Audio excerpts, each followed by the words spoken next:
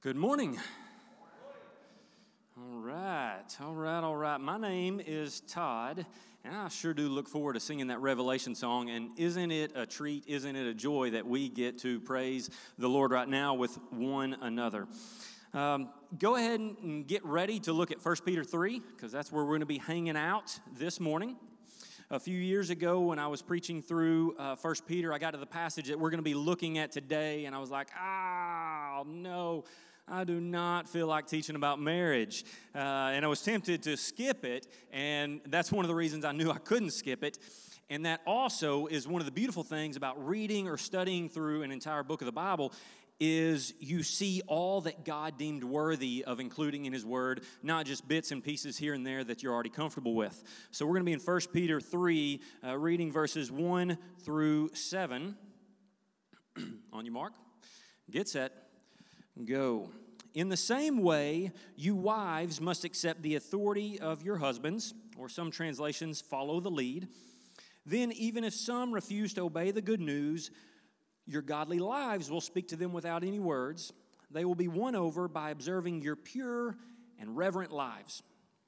Don't be concerned about the outward beauty of fancy hairstyles, expensive jewelry, or beautiful clothes.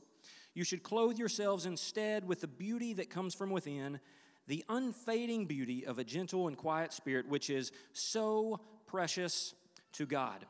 This is how the holy women of old made themselves beautiful. They put their trust in God and accepted the authority of their husbands. For instance, Sarah obeyed her husband Abraham and called him her master. You are her daughters when you do what is right without fear of what your husbands might do. Verse 7, in the same way, you husbands must give honor to your wives, or some translations, consider the needs. Treat your wife with understanding as you live together.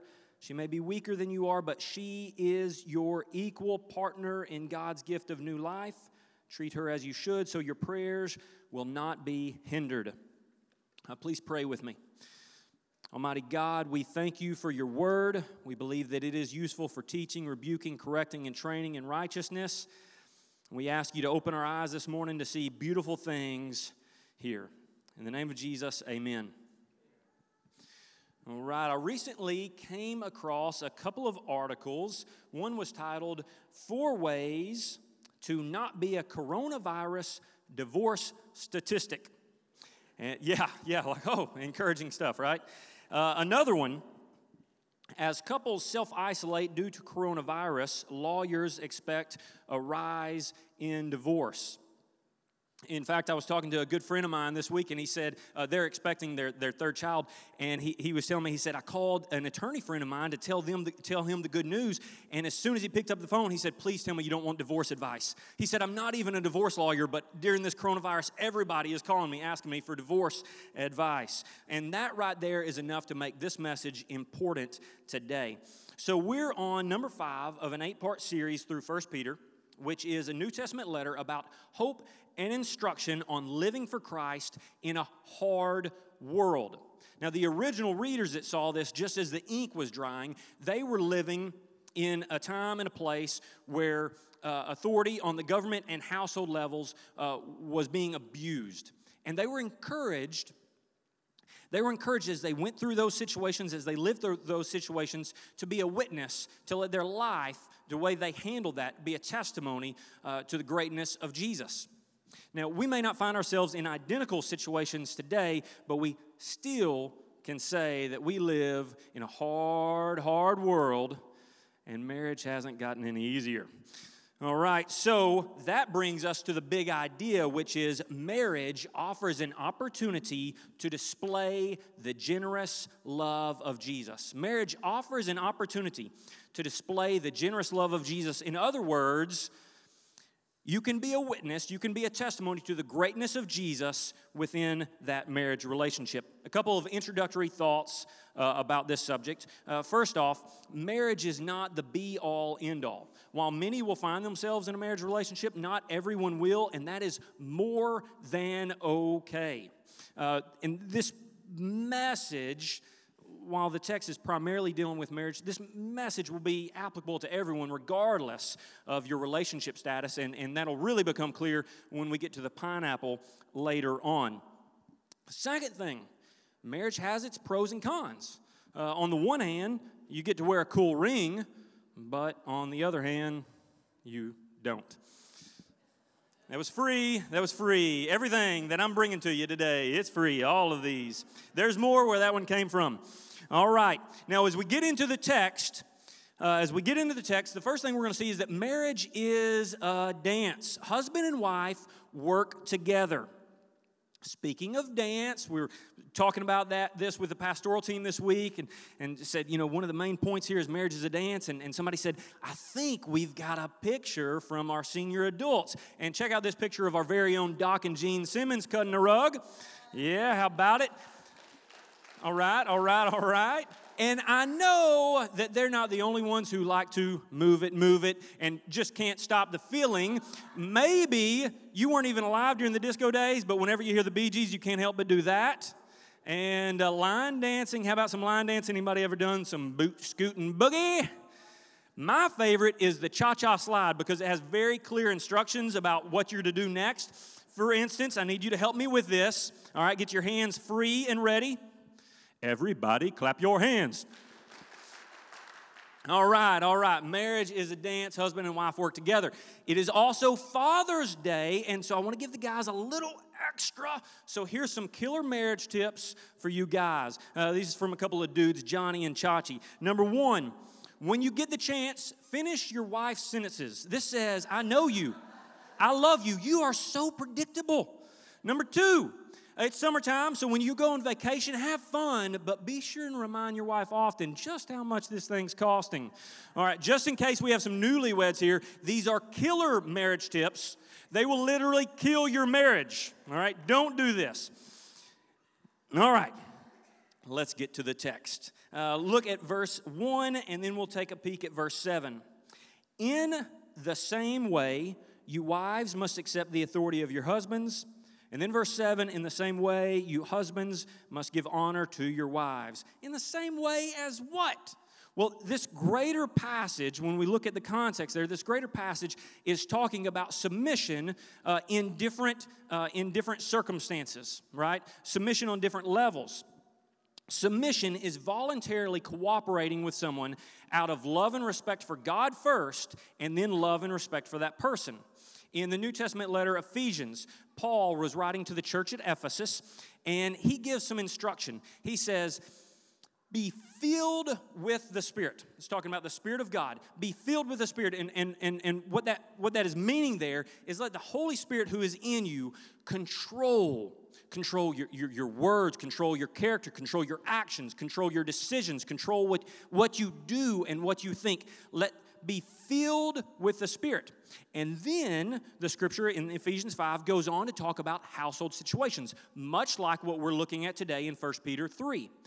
And right at the beginning of that, before it talks about husbands and wives and children and parents, it says in chapter 5, verse 21, submit to one another out of reverence for Christ. I'm going to read that again. Submit to one another out of reverence for Christ. We're talking about mutual submission. This is a good thing.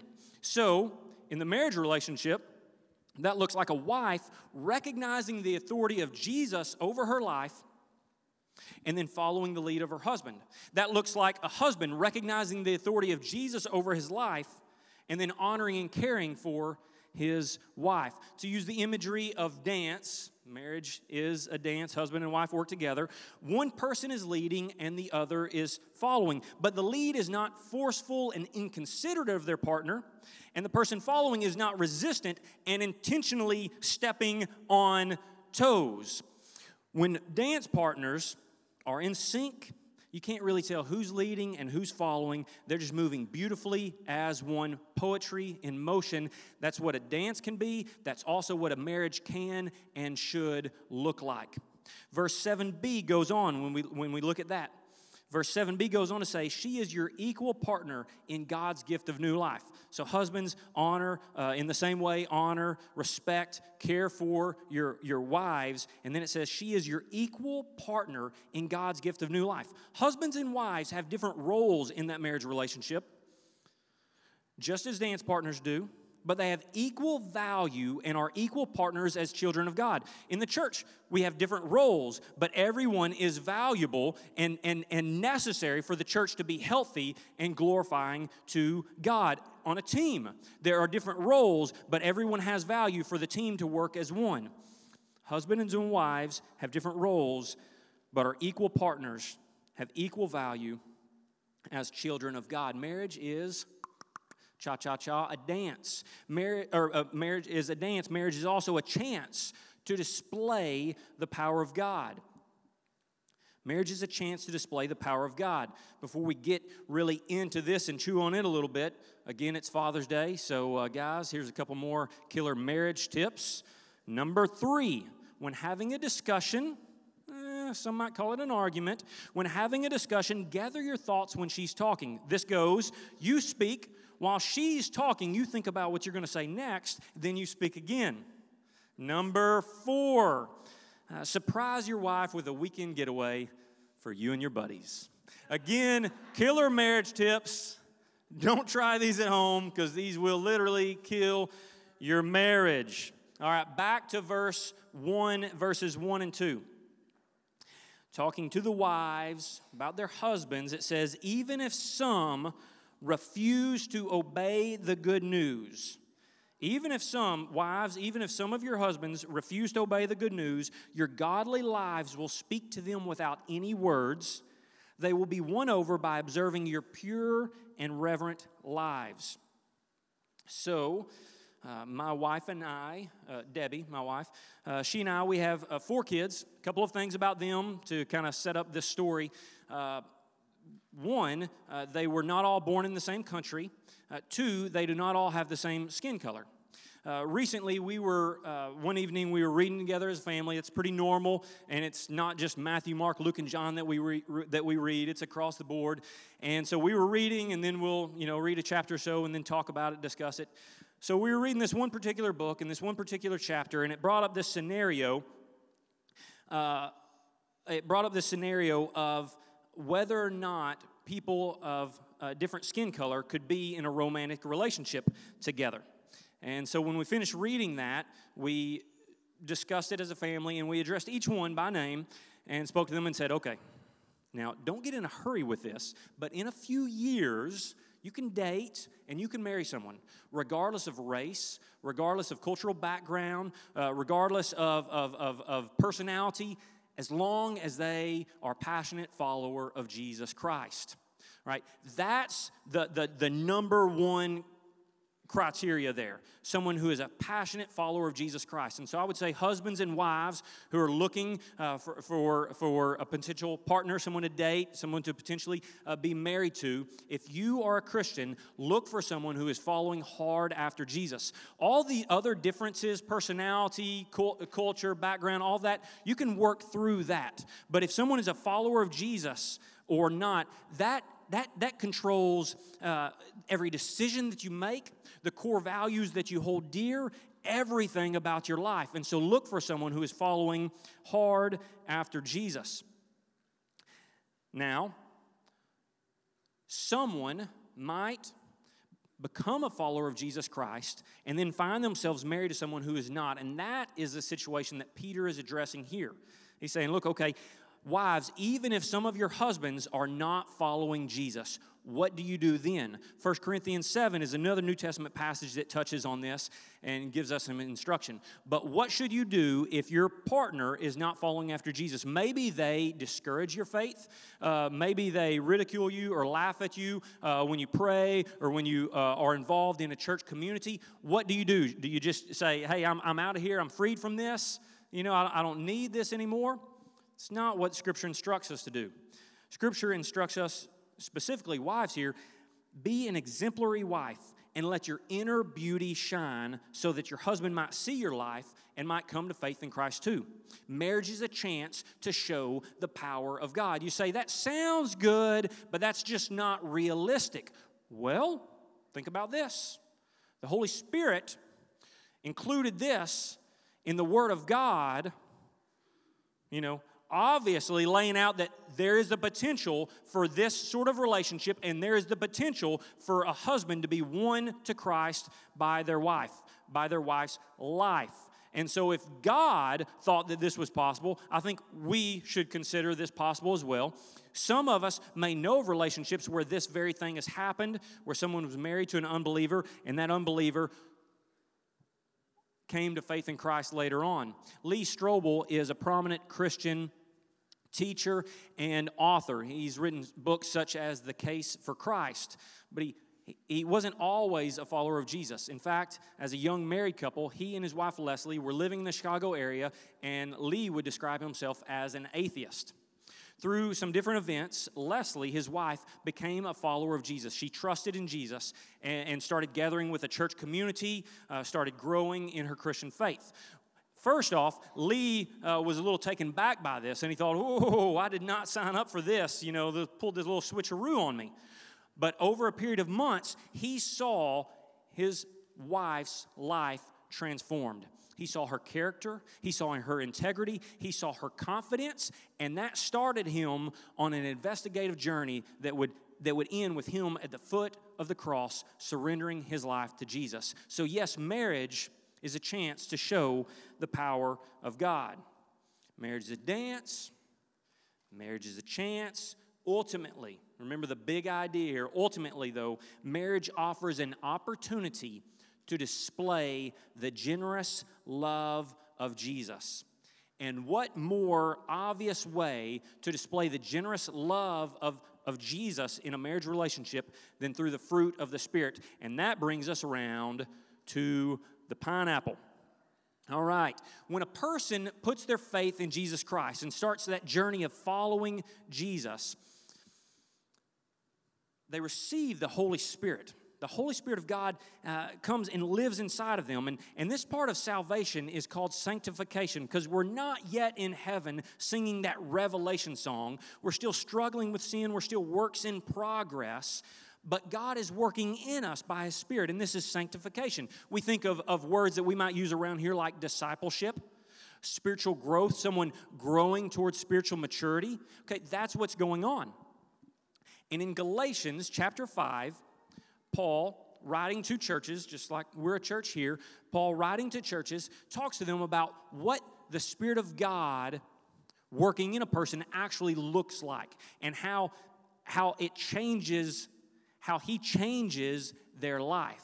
And we get to verse 22 and 23, and we label this passage the fruit of the Spirit. And this is what it actually looks like, the Spirit of God working in a person.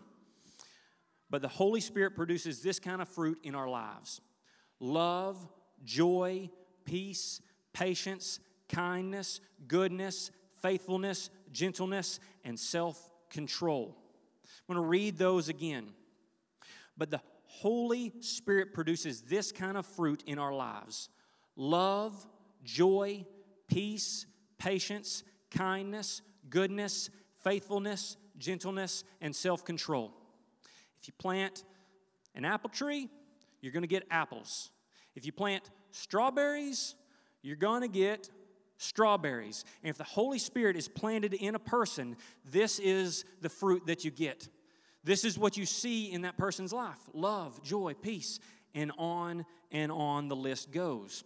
This is going to be applicable to everyone, regardless of relationship status, regardless of whether or not we're married or single or divorced or widowed, regardless of whether or not we're young or old, a student or a senior adult. Doesn't matter. This is the Holy Spirit working in us. Love, joy, peace, patience, and on will be seen in our lives. And this is going to be applicable to every relationship, to every interaction that we have, whether it be with the family or whether it be with friends or whether it be in the workplace or the neighborhood. But let's think about a few specific ways that this fruit or this inner beauty might shine through in a marriage relationship. Joy. What could joy look like, or the lack of? A few years ago, I was convicted and challenged very strongly on this one right here. A neighbor was talking to my wife, and she said, "Boy, Todd is always so serious." And Debbie told me about that later on, and I was like, what? Mr. Laffy Taffy, fun and games, full of jokes, right?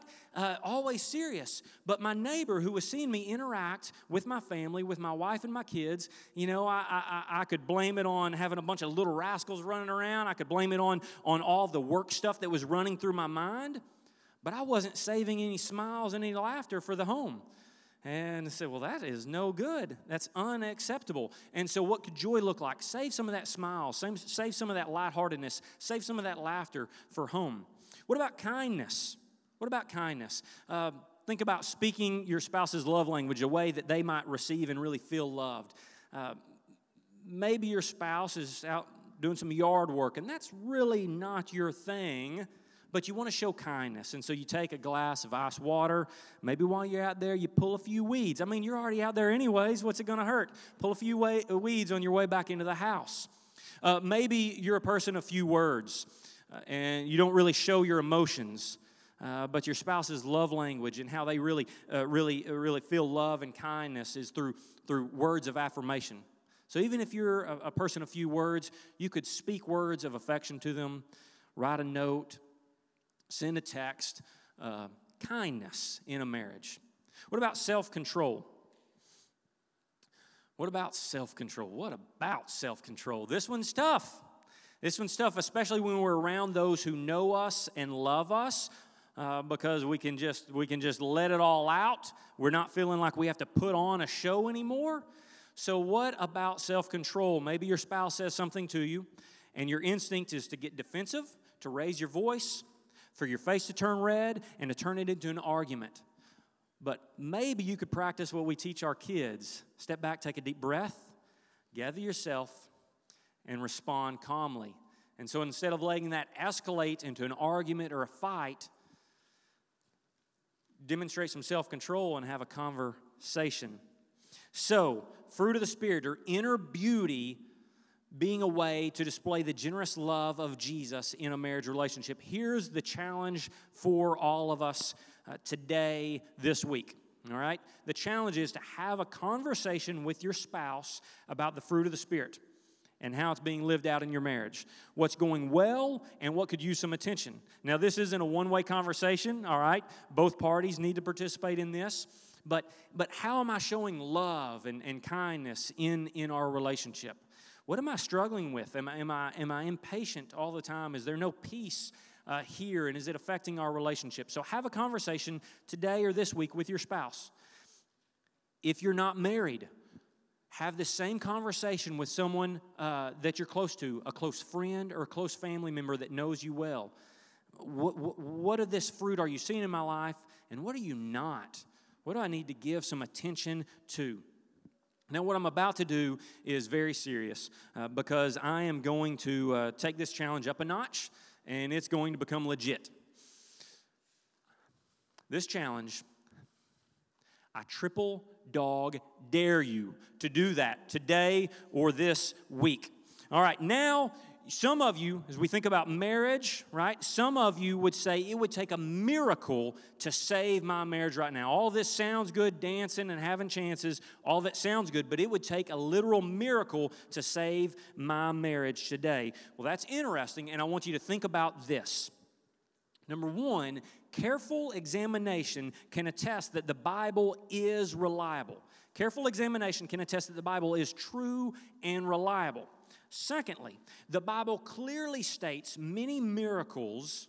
It would take a miracle to save my marriage. The Bible clearly states many miracles that Jesus performed, displaying his power over physical health, over spiritual forces, and over nature. In fact, Peter, who wrote this letter that we're reading today, Peter, who wrote this letter in the book of Acts, is speaking or preaching to a large group of people who are not followers of Jesus.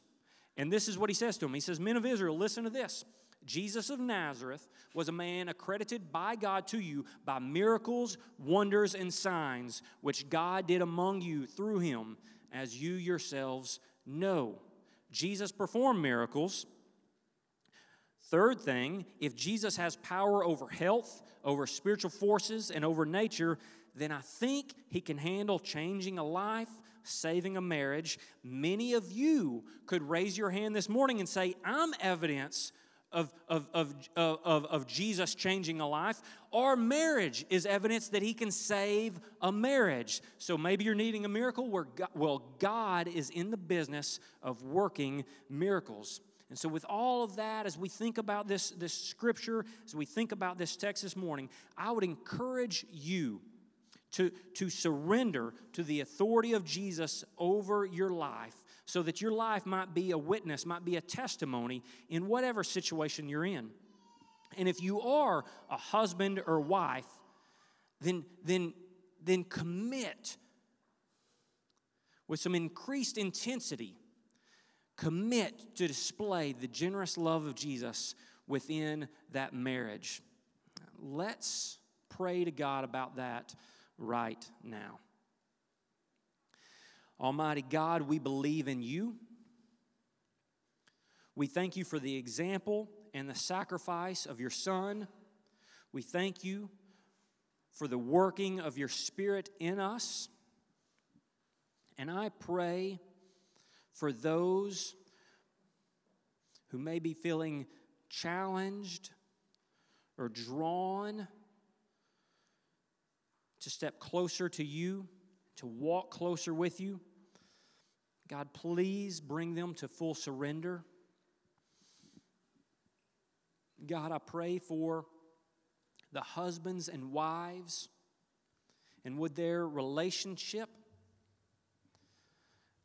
be a beautiful demonstration of Your generous love, of Your kindness, of Your goodness, of Your faithfulness, of Your gentleness, and would You receive glory.